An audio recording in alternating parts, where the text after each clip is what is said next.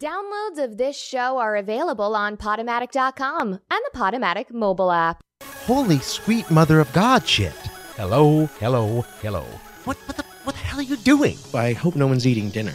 The Next Best Thing, every Monday night from 10 until midnight on Radio Free Brooklyn. Fun for everyone except for... Dear Jesus. Something like that. We are going to revisit a subject tonight that we actually talked about late in the month of September. Unfortunately, there was something wrong with the studio equipment or something that night, and when I went back to listen to the recording to post as a podcast, it was sounded something like so that wasn't right. So we couldn't use it, and so we're just going to pretend it didn't happen and talk about it again. We're going to discuss the life, times, and work of musical theater legend Stephen Sondheim.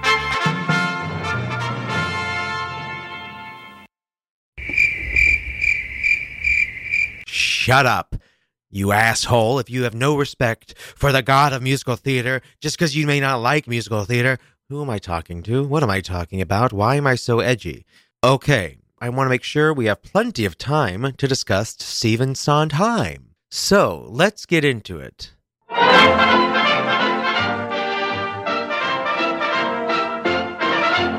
All right, so, who is this Stephen Sondheim?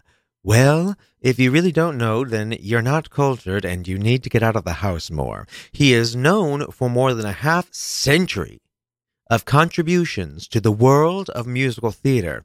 However, his contributions to the world, especially the art and entertainment world, go way beyond the stage. Stephen Sondheim has received an Academy Award, 8 Tony Awards, which is more than any other composer, 8 Grammy Awards, a Pulitzer Prize, a Laurence Olivier Award, and the 2015 Presidential Medal of Freedom. He's been described by Frank Rich of the New York Times as the greatest and perhaps best-known artist in the American musical theater, period. And I don't think there's any question about that. So we can get rid of perhaps. Stephen Sondheim, he was born on March 22nd, 1930, right here in New York City. Yeah, he grew up on the Upper West Side, if you can believe it. He saw his first musical at the age of 9. It was called Very Warm for May. It was by Jerome Kern and his future mentor, Oscar Hammerstein. You've probably heard of Rodgers and Hammerstein. Well, that's the Hammerstein. In 1942, Stephen Sondheim moved with his mentally unstable, wretched bitch mother, she was abusive to the nth degree, to Doylestown, Pennsylvania. Now, out of pure luck, Oscar Hammerstein just happened to own a farm right next door, and that is where young Stephen would often go to escape. And that's what began a very, very long friendship and mentorship. So in 1958, Stephen Sondheim got his first big break when he was talked into writing the lyrics for a new Leonard Bernstein musical called West Side Story. Now, I say he had to be talked into it because, as you've probably heard, Stephen Sondheim writes lyrics and music very well. And he was very eager to get something of his very own produced. He had been working on a number of projects, and he wanted to kind of really devote his time to his own music, not somebody else's, just writing the words. However, Oscar Hammerstein, his friend and mentor, knew that whatever Leonard Bernstein was working on was going to be successful, and he knew that it would be an extremely valuable educational experience for Stephen Sondheim. And that was a very good call on his part, wouldn't you say? Yes! Now, it's interesting because I think a lot of people forget often how excellent Stephen Sondheim is when it comes to writing lyrics. Here's Stephen Sondheim talking a little bit about how he feels when it comes to lyrics. Lyrics go with music, and music is the richest of the arts because it's the most abstract. And it is so filled with emotion. If the lyric is too packed, then the audience's ear can't take everything in. It's like an over-egged cake. It just is too rich. On the other hand, if the lyric is too sparse, it's dull. So it's always a juggling act to have the lyric just rich enough and just full of ideas enough and just full of surprises enough and just full of images enough. But if it's too much, poetry is the art of, as I said in the book, concision, in which images butt up against each other, in which resonance is everything. You don't always understand a poem. In fact, often you don't understand a poem on first reading. And a poem you can read at your own speed. If you don't get what that line is, you go back to the beginning of the line and look at it again, or you read 3 lines and then go back. You can't do that with a song. A song exists in time. A song exists in time. Now, West Side Story, of course, has a huge, probably 6 to 8 very famous songs, such as I like the island Manhattan. Smoke on your pipe and put the thought in. I like to be in America. Okay, by me in America. Everything free in America. For a small fee in America. I like the city of San Juan. I know a boat you can get on. Hundreds of flowers in full bloom. Hundreds of people in each room. Automobile in America. Chromium steel in America. Wires for wheel in America. Very big deal in America. I'll drive a few weeks through San Juan. If there's a road you can drive on. I'll give my cousins a free ride. How you get all of them inside? Immigrant goes to America. Many hellos in America. Nobody knows in America. Puerto Rico's in America.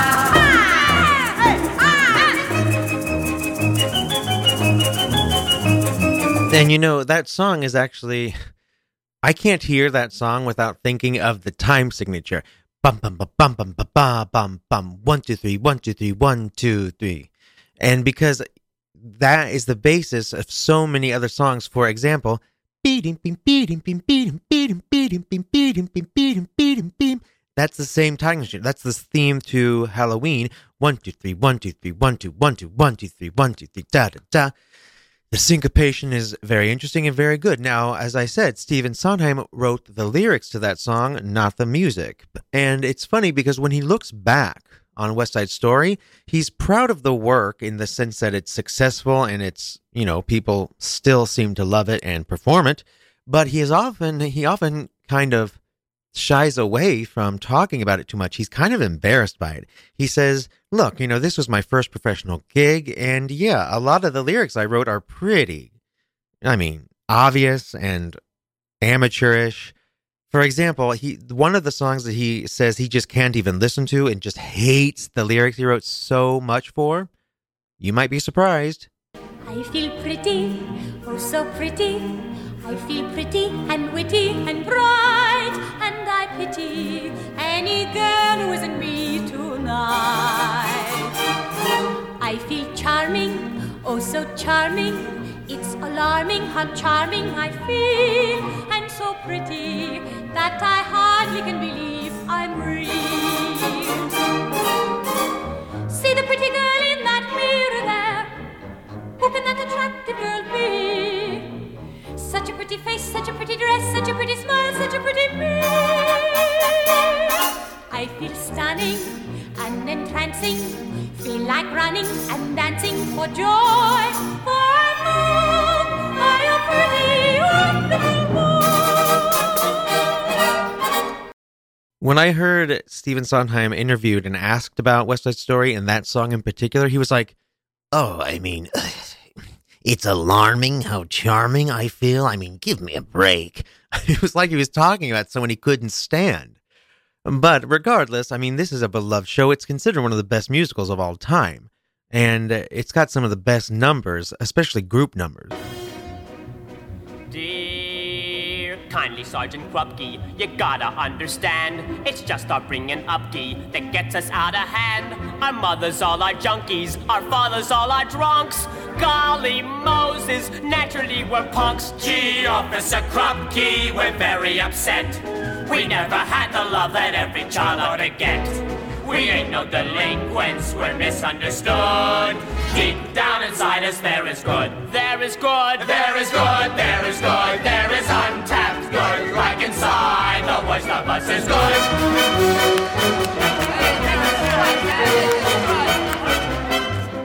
Alrighty, moving right along here.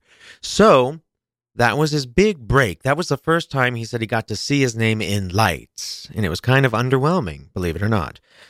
A similar scenario then played out again in 1960, 2 years later, when he was once again convinced to just pen lyrics for a Jewel Stein Arthur Lawrence musical called Gypsy. Perhaps you've heard of it.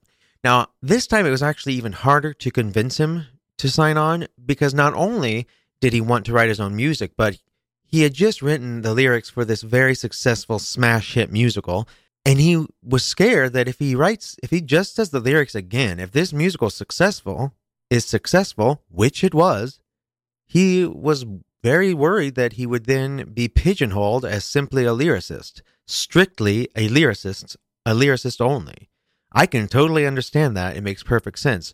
Regardless, he did it anyway, and it turned out quite well. Now, if you're not familiar with this show, it is a great show, very famous show, and its very famous role is that of Mama Rose. Now, this role is, it's such a great role. She is the epitome of the stage parent, pushing her girl to be a star and, getting auditions and sleeping with producers, whatever you got to do, just be bigger and better, and, pushing them to the limit, psycho mother.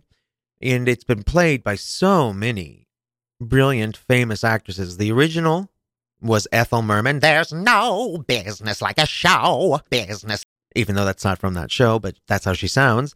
Ethel Merman's played this part. Angela Lansbury's played this part. Patti LuPone played this part in a fairly recent revival. So did Bernadette Peters. And, believe it or not, there was a television movie version of Gypsy in which Bette Midler, the one and only Bette Midler, played Mama Rose. Here she is, boys! Here she is, world! Here's Rose!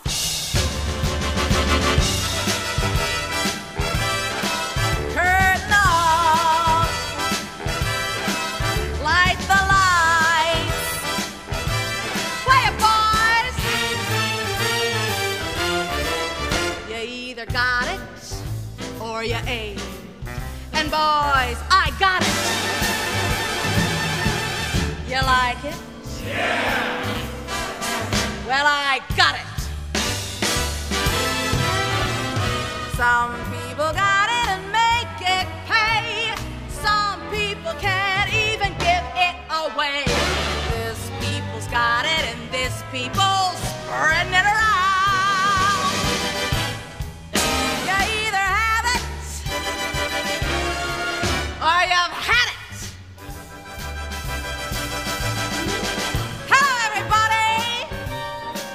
My name is Rose. What's yours?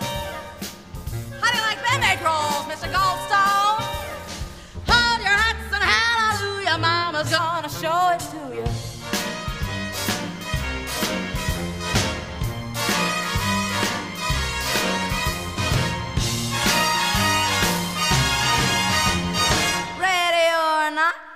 Here comes Mama. Mama's talking loud. Mama's doing fine. Mama's getting hot. Mama's going strong. Mama's moving on. Mama's all alone. Mama doesn't care. Mama's letting loose. Mama's got the stuff. Mama's letting go.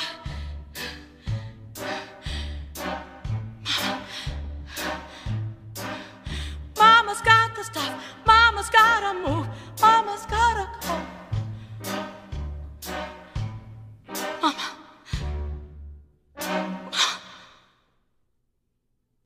Mama's gotta let go.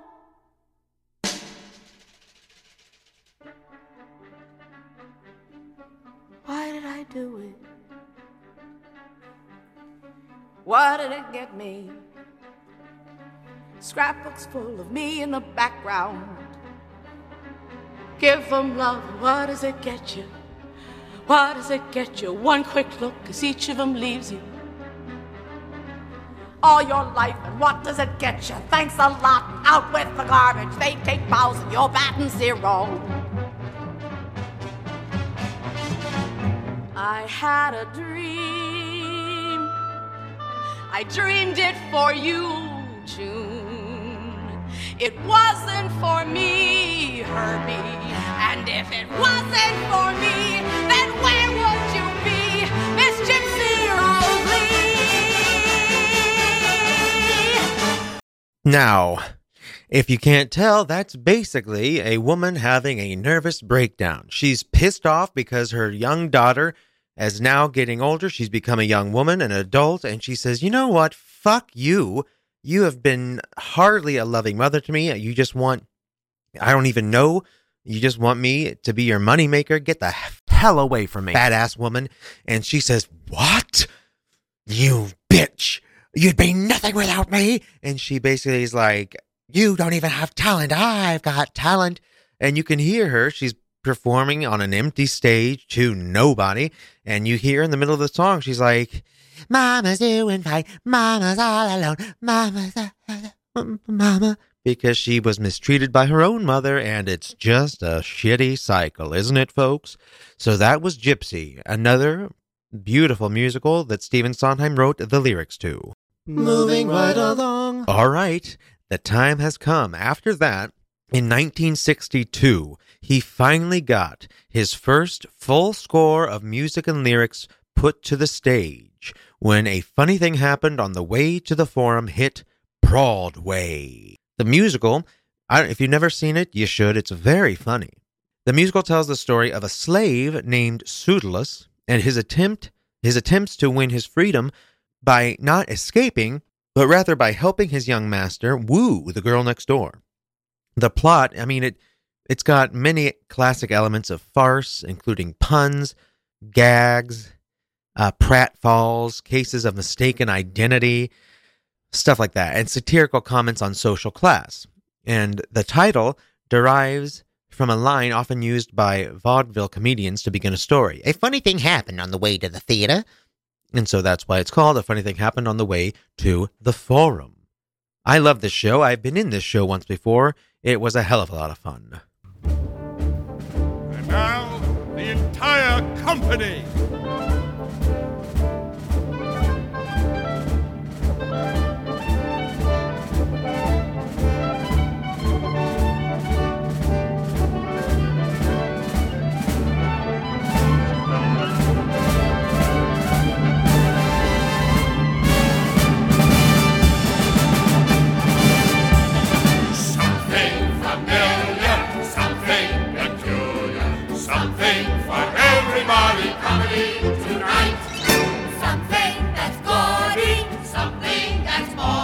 Something for everybody. Comedy tonight. Nothing that's grim. Nothing that's Greek. She plays Medea later this week. Stunning surprises. Cunning disguises. Hundreds of actors out of sight. Bumblers, bumblers, fumblers, no royal curse. No Trojan horse. And a happy ending, of course. Goodness and badness, and in this madness, This time it all turns out alright. tragedy tomorrow.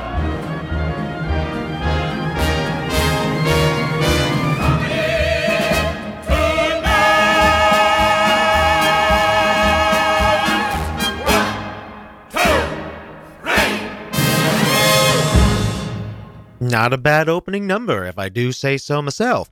You know, that is the original cast recording, and Pseudolus was played by Zero Mostel, a very fat, very famous at the time comedic actor. I believe he might have been the original Fiddler on the Roof guy. Yenta. What? What's his name? Gold. What's his name? Tevye.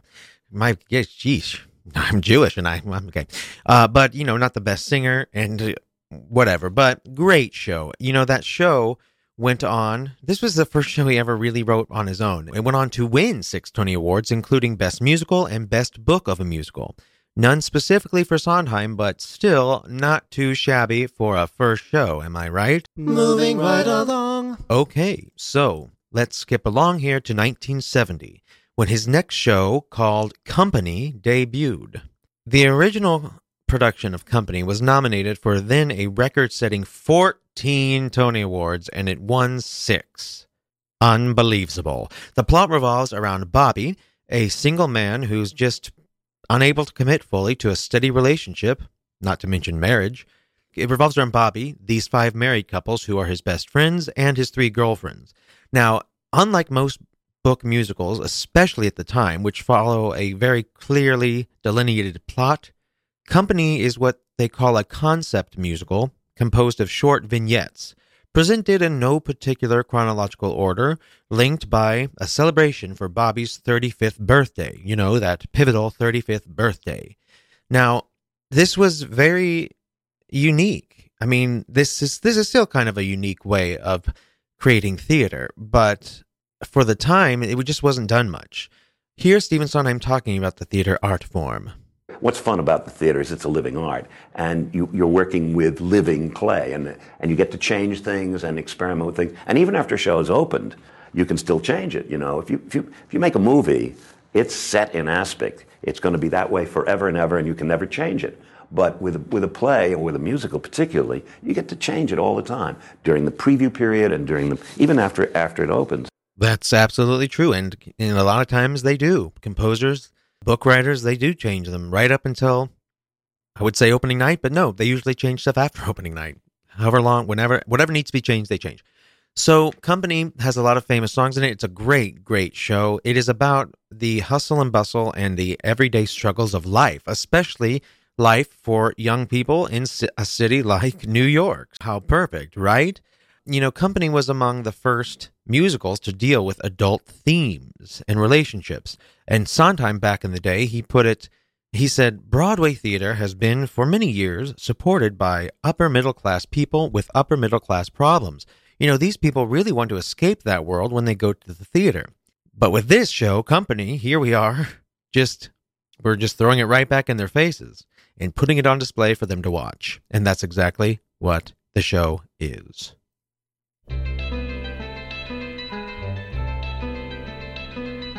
Another 100 people just got off of the train and came up through the ground, while another 100 people just got off of the bus and are looking around at another 100 people who got off of the plane and are looking at us who got off of the train and the plane and the bus maybe yesterday.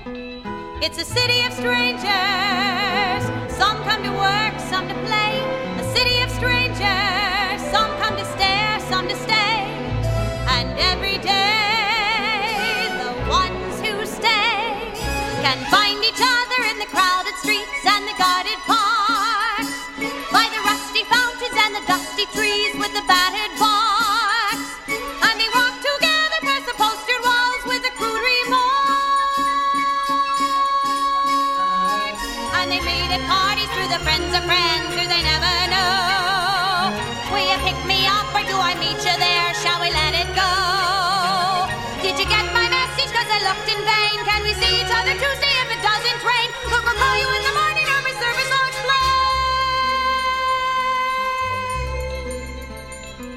And another 100 people just got off of the train. That was another 100 people from Stephen Sondheim's Company, the original cast recording. Now, one of, if not the most famous songs from this show is sung by the character of Bobby a couple of times throughout the show, but definitely at the end is the big culmination.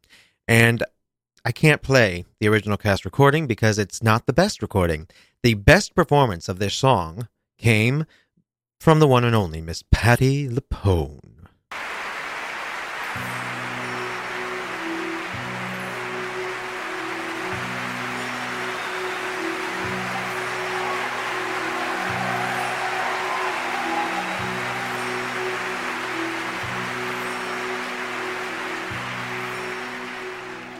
Somebody hold me too close. Somebody hurt me too deep. Somebody sit in my chair and ruin my sleep and make me aware of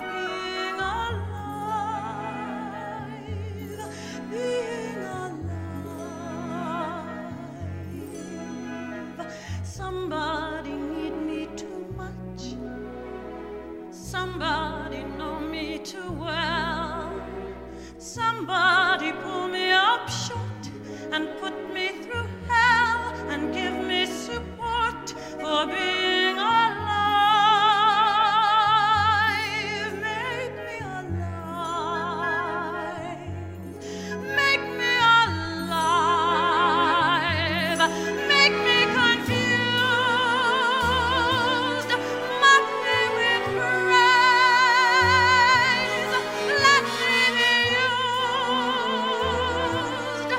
Vary my days. That alone is alone. Not alone.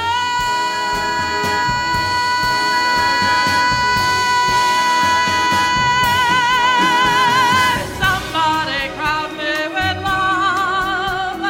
Somebody force me to care. Somebody let me come through. I'll always be there, as frightened as you, to help us survive. Being alive. Being alive.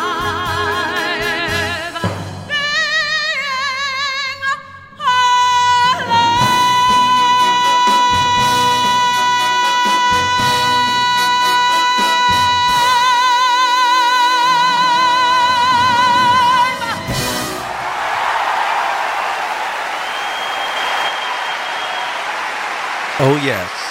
Oh, hell yes. That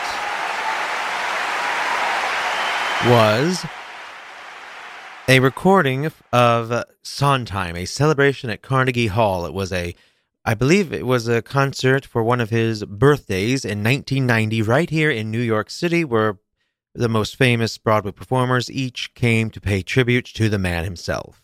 Moving right along. All right, so his next big work was A Little Night Music, which is not one of my favorite shows. It is his first collaboration with Hugh Wheeler, and it's actually pretty unique in that it's, a lot of Sondheim's work is uniquely difficult and musically complicated compared to other musical theater songs. When people think of musicals, they think Broadway, it's just very, not that intricate and whatnot. There's nothing Sondheim has ever written that is not intricate. A Little Night Music in particular. It came out in 1973, and like I said, not one of my favorite shows ever, but I certainly love a few songs from it. Perhaps you'll recognize this one.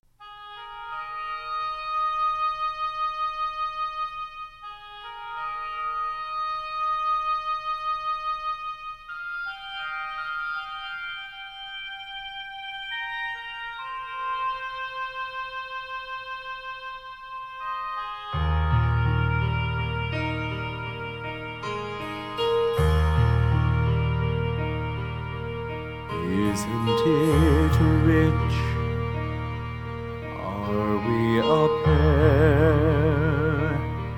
Me here at last on the ground, you in midair. Where are the clouds?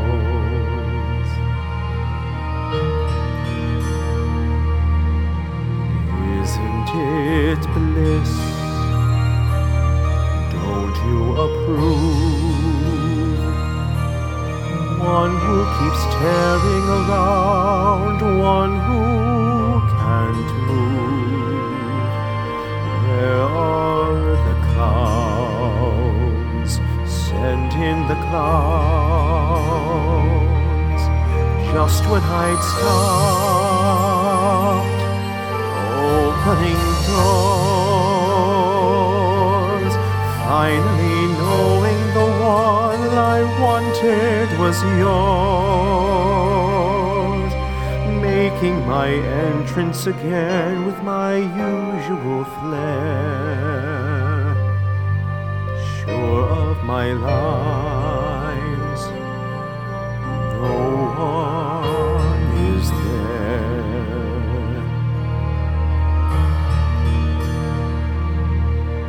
Moving right along. Okay, so this brings us to 1979, when Stephen Sondheim what I consider to be Stephen Sondheim's magnum opus hit the Broadway stage. I'm talking, of course, about Sweeney Todd.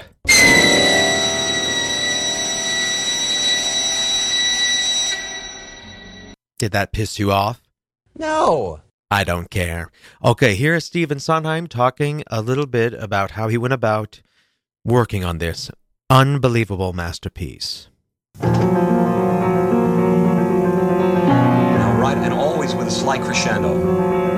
So there's always a little leaning in, as if something's about to happen and then doesn't. Attend the tale of Sweeney Todd. His skin was pale and his eye was on. He shaved the faces of gentlemen who never thereafter were heard of again. Now there's an example of how you do creepy. By having a dissonance like that, and not quite resolving it, and it goes down to this chord instead of resolving it, and you feel a little relief, and then it goes. There's just that slight dissonance, and then back to.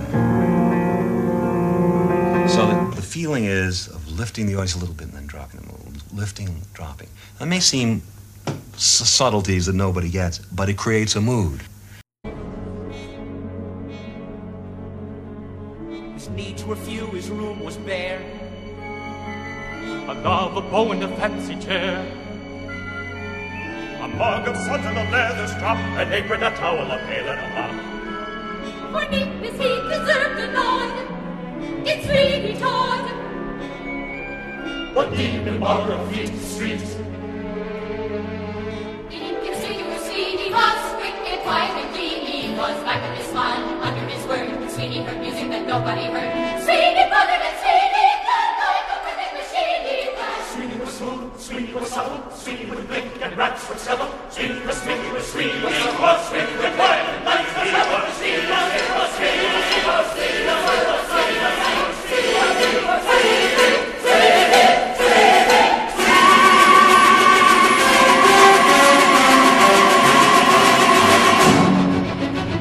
Attend the tale of Sweeney Todd. Attend the tale of Sweeney Todd.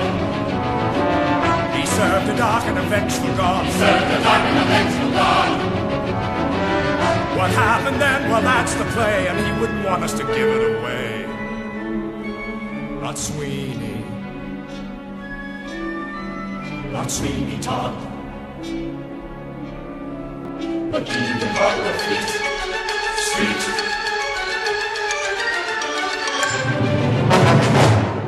All right, so, as I said, I consider this his magnum opus. It opened in 1979 on Broadway. Now, why do I think this is so unbelievable? Well, for one thing, the music is truly masterful. It's one of his most complex scores, and as you heard him talk about, there's a huge amount of counterpoint and dissonance.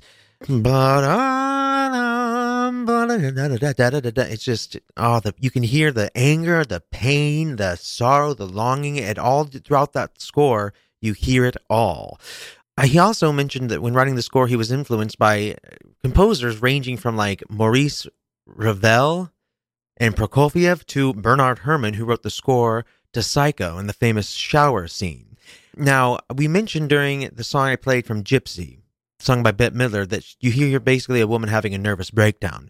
Well, in Sweeney Todd, there's a song in which you basically hear a man devolving into madness. Sweeney Todd has come back to London to get revenge on a judge who had him sent away for a bogus crime that he knew Sweeney didn't commit.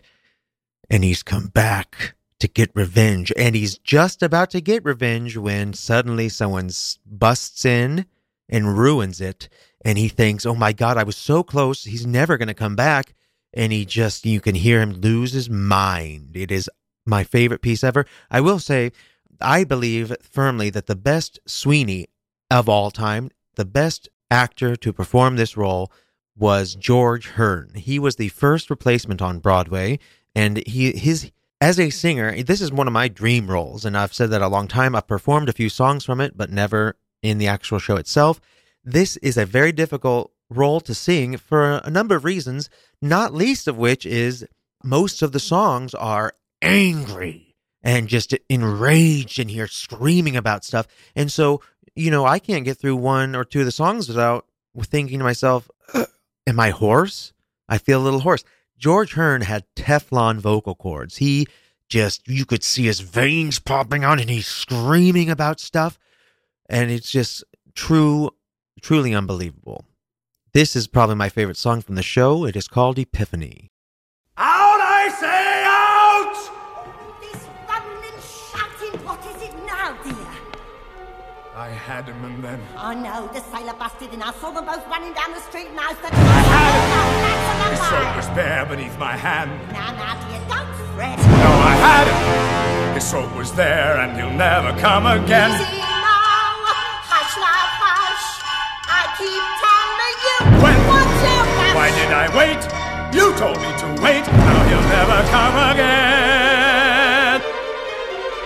There's a hole in the world like a great black pit, and it's filled with people who are filled with shit, and the vermin of the world inhabit it. But not for long.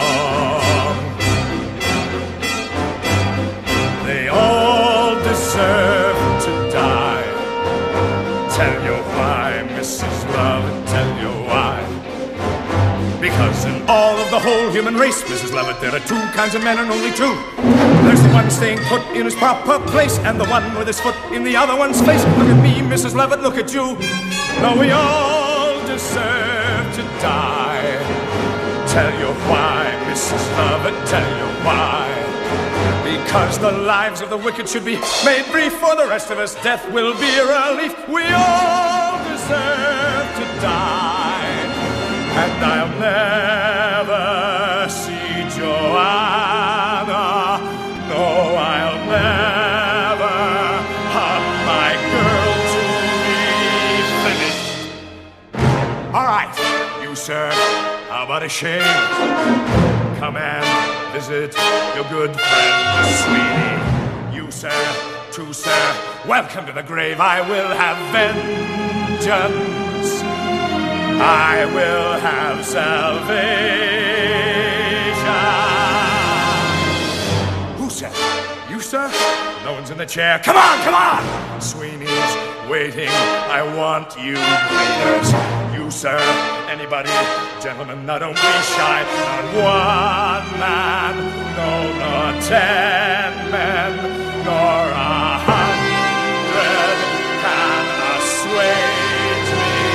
I will have you.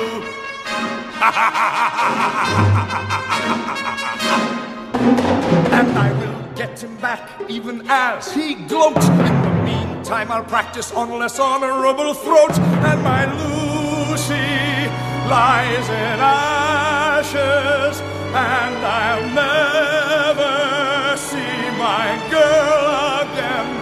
But the work waits. I'm alive at last, and I'm full of joy.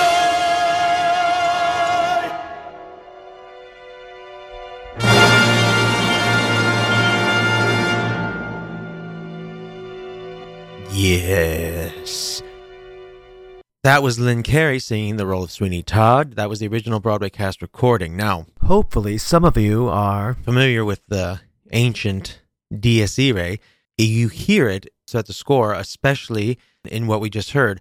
Bum, bum, bum, bum, bum, bum, bum, bum. I mean, this is just... This is about as close as a musical can get to an opera without being a full-fledged opera. Because it is pretty much, it's very little dialogue. It is sung throughout. The difficulty is up there with any opera I've ever been a part of. It is my favorite work by far, Sweeney Todd, the Demon Barber of Fleet Street. Moving right along. Now, one thing that Stephen Sondheim feels very strongly about, and so do I, is that songs in musicals should not just be there for their own sake. It shouldn't be, okay, plot, plot, plot, everything stops for a song, and then plot, plot, plot. Songs need to move the story along. To work in a show, in a storytelling show, which is the kind of show I'm interested in, in which songs express the story, express the characters, carry the story forward. Then the song is like, as Oscar Hammerstein taught me, a sort of little one-act play in which you state an idea and then you develop it a bit and then you come to a conclusion. And if the song is what you would call successful in the show, it's because it moves a character from point A to point B, or moves the plot from point A to point B. But the point is, the song has to be necessary to telling the story. If you can take the song out and it doesn't leave a hole, then the song's not necessary. Even if it's a very catchy, great tune. Now, at this point in his career, this brings us to about 1985. Sunday in the Park with George. I did an episode of The Next Best Thing, focused entirely on what I consider to be the best Broadway musicals of all time. And my number one musical, people were often surprised by, was Sunday in the Park with George. The book is by James Lapine. Now, the reason I picked this is because, well, a number of reasons. First of all, it deals with such raw human emotions, stuff that you do not typically see musicals about, especially back then. You know, in 1985 and, you know, still to this day, a lot of times musicals are hairspray. You know, they're uppity and fun and pop, and this music is stuff you can dance to and sing along with. And that's kind of the whole point. There's nothing wrong with that. This musical is about loneliness, about the difficulty of relationships, about feeling like you haven't lived up to your potential in life, stuff that you do not typically think, yeah, let's sing about this. It was inspired by the French pointillist painter Georges Seurat's painting, A Sunday Afternoon on the Island of La Grande Jatte. And the plot revolves around George, a fictionalized version of the painter who immerses himself deeply in painting his masterpiece. And then the second act is his great-grandson, also named George, who's also a conflicted and cynical contemporary artist. I love this show so much. It won the 1985 Pulitzer Prize for Drama. It won 2 Tony Awards. The original cast included Bernadette Peters and Mandy Patinkin. First of all, I want you to listen to one of the early songs. Order.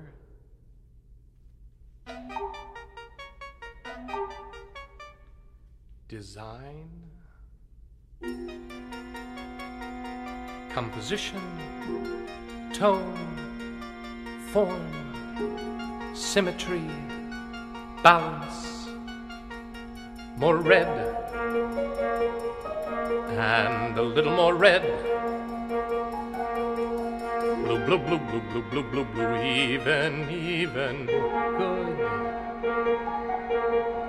Bum, bum, bum, bum, bum, bum, bum, bum, bum. More red. More blue. More beer.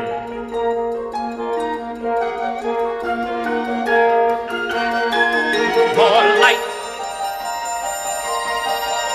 Color and light. There's only color and light. Okay, so what you're hearing there, so as I said, Georges Seurat was a pointillist painter. You're hearing pointillism. You're hearing pointillism there. What is pointillism? So if you're a painter and you're painting a pointillist piece, it's basically a technique where you make little dabs of paint. You don't do long strokes. It's just dab, dab, dab, dab, dab, dab, dab, dot, dot, dot, dot, dot, dot, dot. And that's what you're hearing. Each note you're hearing there, especially at the beginning, the staccato notes, dum dum dum dum dum dum dum dum dum dum dum dum dum dum, is a touch of the brush. So anytime a composer is able to take something like running or jumping off a cliff or painting a certain way and illustrate it with music, I mean, that is impressive. And you also hear the light. He's dum dum dum dum dum dum dum dum dum dum dum dum dum dum. More light. And you can hear it. I mean, it paints a picture through music, which is unbelievable. Now, so the other reason why I love the show so much is because of the deeply human, raw emotions and subjects it touches on. For example, now this is probably my favorite song in the entire show, and people are always surprised to hear that because it's one of the most random. It is called Lesson Number 8. It is actually sung towards the end of the show by the George Seurat's grandson. He's found his great-grandmother's diary, and he's reading it and realizing that they both felt completely and utterly alone, like they were just passing through, not making any real mark. Lesson number 8.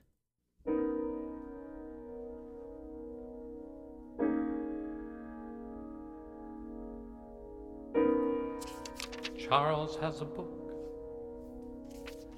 Charles shows them his crayons. Marie has the ball of Charles. Good for Marie. Charles misses his ball. George misses Marie.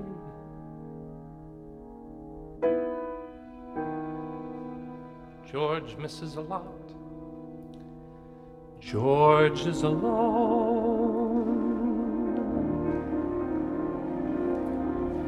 George looks around. He sees the park. It is depressing. George looks ahead. George sees the dark. George feels afraid. Where are the people out strolling on Sunday? George looks within. George is adrift. George goes by guessing. George looks behind. He had a gift. When did it fade? You wanted people out strolling on Sunday. Sorry, Marie. See, George, remember how George used to be, stretching his vision in every direction. See George attempting to see a connection when all he can see is maybe a tree, the family tree. Sorry, Marie.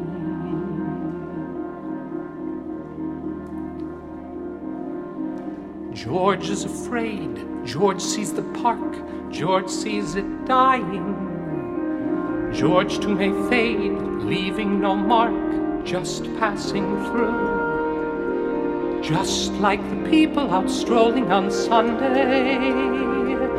George looks around, George is alone, no use denying. George is aground, George is outgrown what he can do. George would have liked to see people out strolling on Sunday.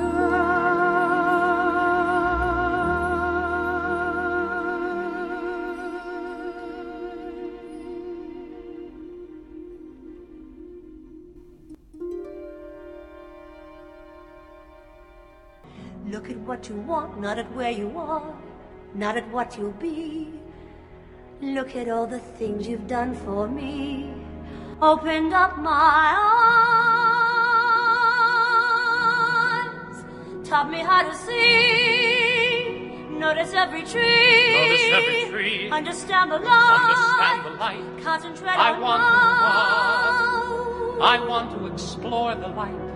I want to know how to get through to something new, something of my own.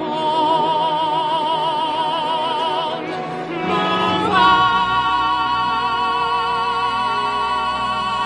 move on.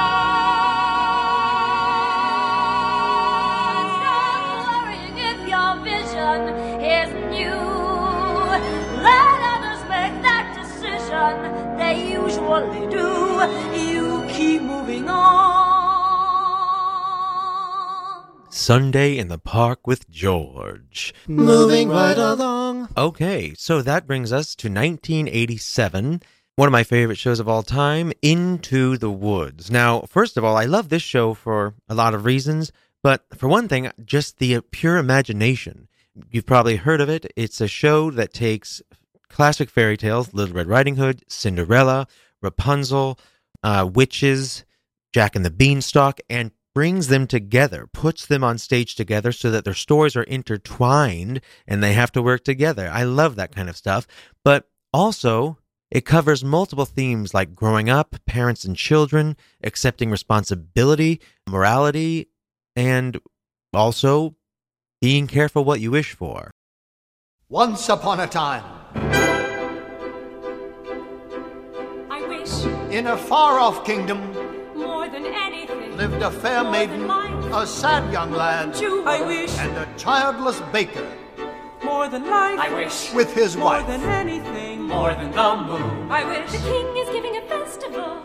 More than life. I wish To go to the festival. More than riches. I wish my cow would give us some milk. More than anything. I wish we had a child. Squeeze pal, squeeze pal. I wish to go to the I wish festival. you'd give us some milk or I even wish. cheese. I wish. Come in, little girl. I wish it's not for me, it's for my granny in the woods. A loaf of bread, please, to bring my poor old hungry granny in the woods. Just a loaf of bread, please. Into the woods, it's time to go. I hate to leave, I have to though. Into the woods, it's time, and so I must begin my journey. Into the woods and through the trees to where I am expected, ma'am. Into the woods to grandmother's house. Into the woods to grandmother's house. You're certain of your way. The way is clear, the light is good. I have no fear, nor no one should. The woods are just trees, the trees are just wood. I sort of hate to ask it, but do you have a basket? Into the woods and down the dell, the path is straight, I know it well. Into the woods and who can tell what's waiting on the journey? Into the woods to bring some bread to Granny who is sick in bed. Never can tell what lies ahead, for all that I know she's already dead. But into the woods, into the woods, into the woods to grandmother's house and home before dark.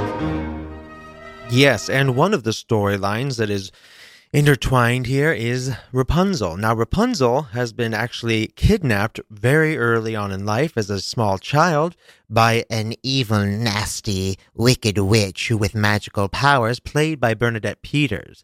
And she's been put up in that tower so that no one else can get to her, and she will stay safe within her mother, this witch, her new mother's care. Now, yes, she's been kidnapped. Yes, this witch is scary and ugly.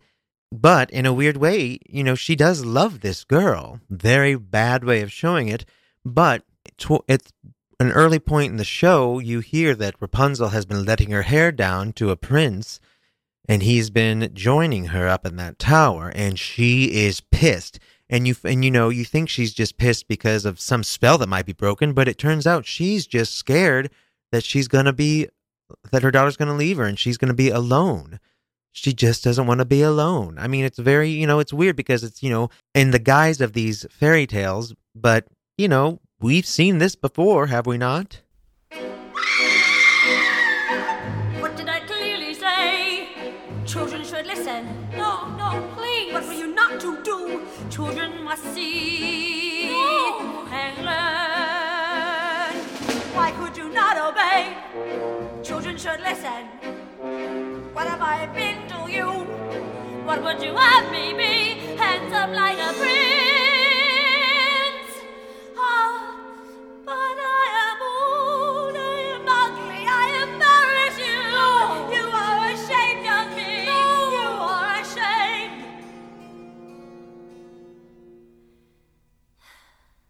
You don't understand. It was lonely atop that tower. I was not company enough. I am no longer a child. I wish to see the world. Don't you know what's out there in the world?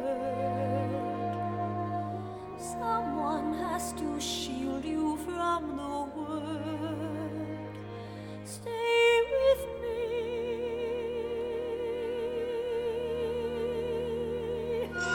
Princes wait there in the world is true. Princes, yes, but wolves and humans too. Stay at home. I am home.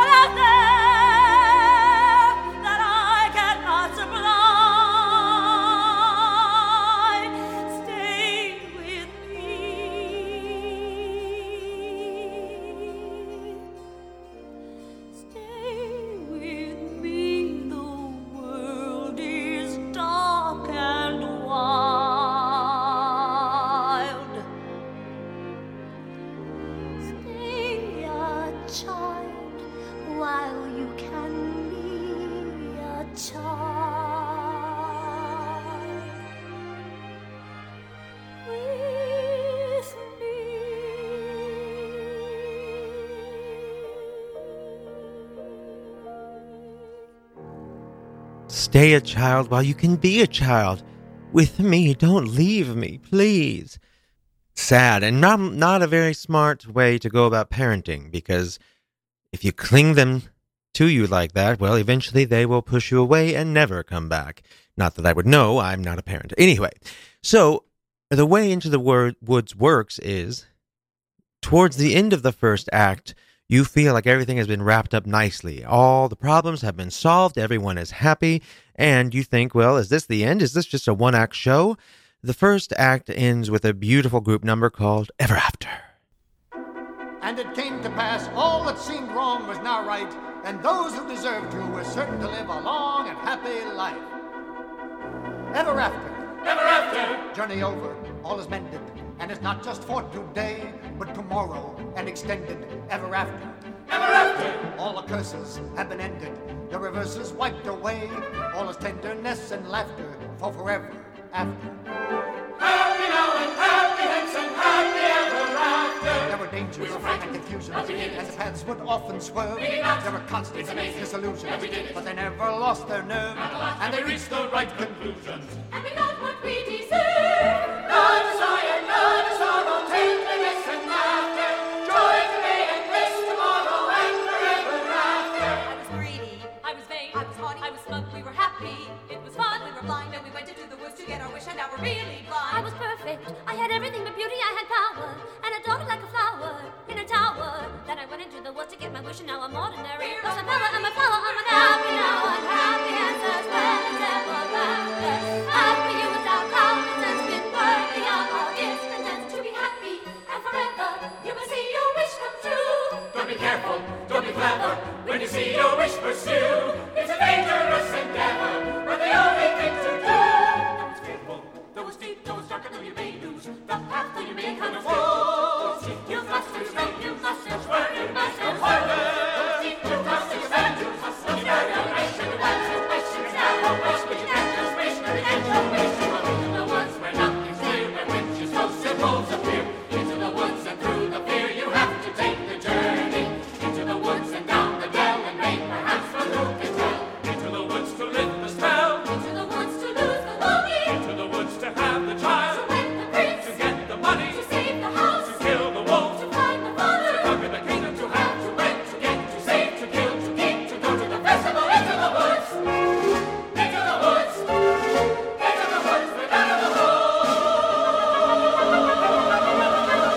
and happy ever after. But then you find out in Act 2 that no, things are not all perfectly happy and well off. In fact, Act 2 in Into the Woods, everything goes to hell and all of the fairy tale stuff falls apart and it becomes very real. Very real. I mean, very pertinent, especially to today's world where we're having natural disasters left and right, shootings, people are being left without, children without parents, broken up relationships. Really. And so suddenly, towards the end of the show, you have a bunch of characters from various fairy tales and whatnot who have been ripped from their families, lost people they love. It's very real and it's very sad. And from it comes one of my absolute favorite songs of all time. It is called No One Is Alone.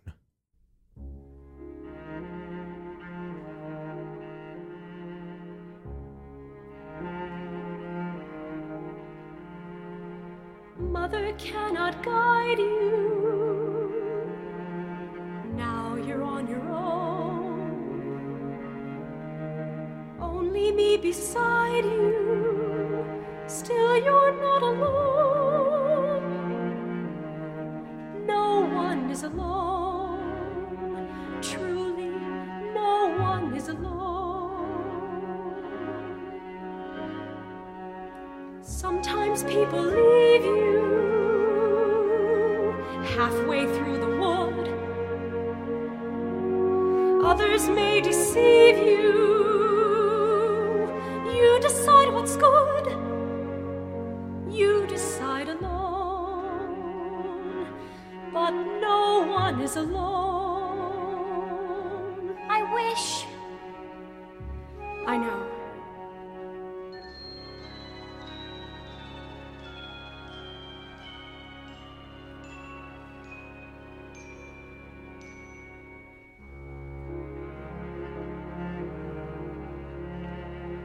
Mother isn't here now. Things, right things. Who knows what she'd say? Who can say what's true? Nothing's quite so clear now. Things, right things. Feel you've lost your way. You decide, but you are not alone. Believe me, no one is alone. No one is alone. Believe me. Truly, you move just a finger. Say the slightest word. Something's bound to linger. Be heard. No one acts alone. Careful, no one is alone. People make mistakes. Fathers, mothers, people make mistakes. Holding to their own, thinking they're alone. Honor their mistakes. Fight for their mistakes. Everybody makes one another's terrible mistakes. Witches can be right, giants can be good. You decide what's right, you decide what's good. Just remember, someone is on your side. Our side. Our side. Someone else is not. While we're seeing our side, maybe we forgot. They are not alone. No one is alone. Hard to see the light now. Just don't let it go. Things will come out right now. We can make it so. Someone is on your side. No one is alone.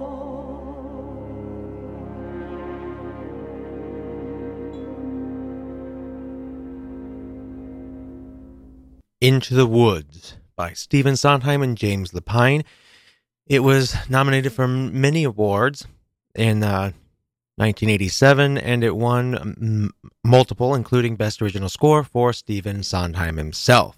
So after Into the Woods, he had Assassins, Passion, Bounce, and a musical called Roadshow, but that was ultimately his last huge work, Stephen Sondheim's. For various reasons. For one thing, he's very old. I mean, at this point, he is 88 years old. His birthday is March 22nd, as I said. So naturally, he's slowed down a bit, but also he has said that, as you get older, especially after you've had a few successful works, the pressure to be successful is kind of overwhelming and too much. People expect everything you write to be a masterpiece, and that pressure was not something he wanted to deal with. Here is Stephen Sondheim talking about modern-day Broadway. I don't take an overview of the Broadway theater. It changes a lot the way all culture is changing rapidly. And the real problem, and unfortunately it's the perennial problem, is the economic one. It's the fact that young voices aren't getting a chance to be heard because producers have to raise $12, $15, $20 million to put on a show, and they're not going to take a chance on an unknown writer or writers. So they will take a brand name, a brand mark. They'll take a Disney show with, that comes with a title like Beauty and the Beast or something like that. Where the audience knows what they're going to get. Exactly. So, or what they call the jukebox musicals, which are musicals that aren't so much musicals, but really concerts of familiar songs, sometimes tied into a story, because the audience is humming the tunes as they go into the theater rather than just humming them when they come out. And I can understand that safety play on the part of producers, but it's terrible because young writers aren't getting a chance. And the major thing is, you cannot write shows just on paper. You learn to write by writing in front of an audience. That's the difference between writing for the theater and writing books or painting paintings. You learn by doing, and you can only do it that way. Nobody writes a sensational show the first time out. They just don't, because they have to learn the craft. And the craft is not just the craft of writing. It's the craft of doing. It's the craft of putting it on. It's the craft of the combination of the orchestra and the singers and the final collaborator, the audience. Because the audience is the final collaborator on every show. And until you work with that collaborator, you haven't written a show. Learning by doing. The best way to learn is to do and then try again. Do, screw up, fail, learn, try again. It's, try something one way, it doesn't work, try it another way.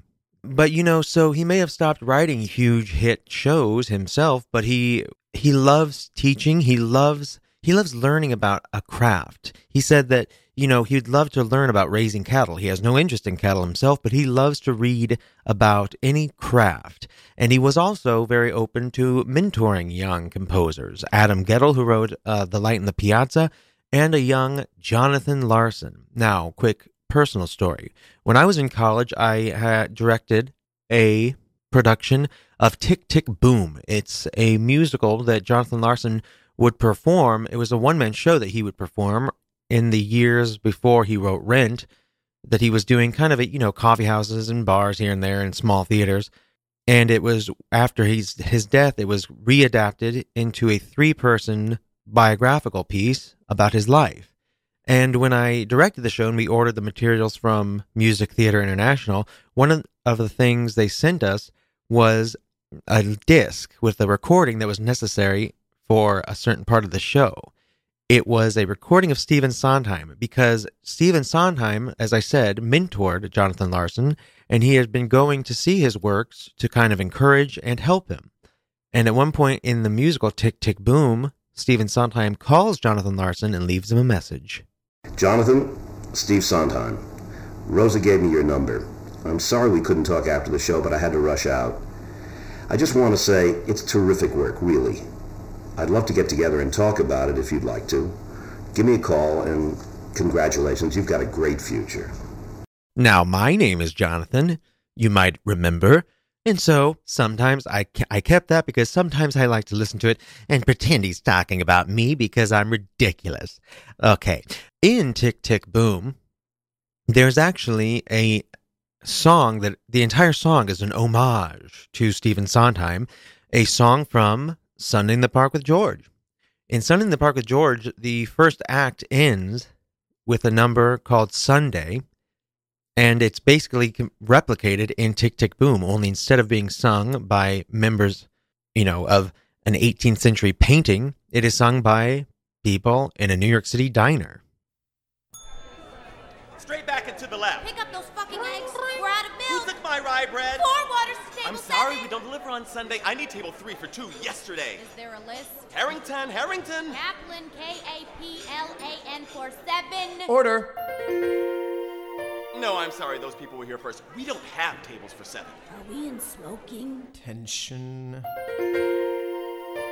I'll have the salad, Nicois, and some honey bread. Balance. I said I wanted an omelet with no yolks. That's why you're just a waiter. Brunch.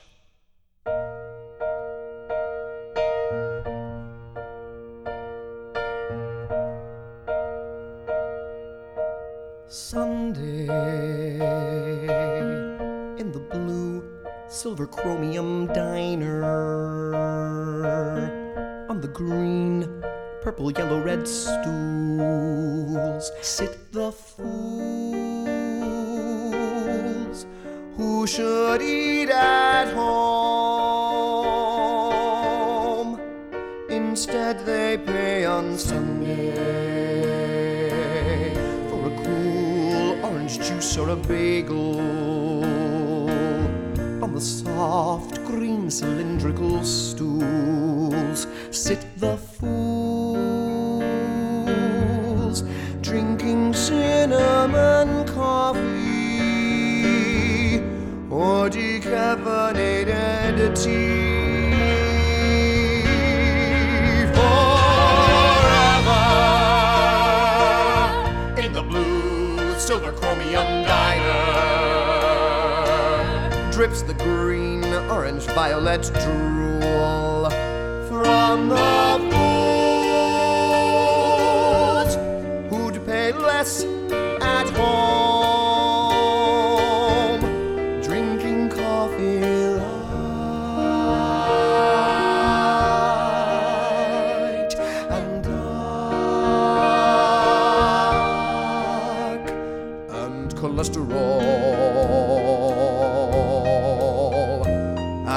bums, bums, bums, bums, bums, bums, bums, bums, must reach for their toast in a small Soho cafe on an island into rivers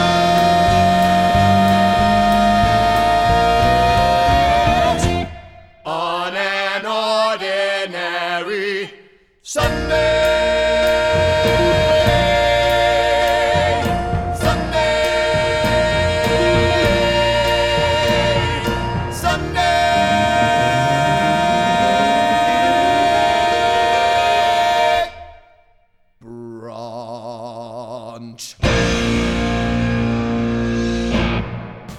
This is the next best thing. Don't go.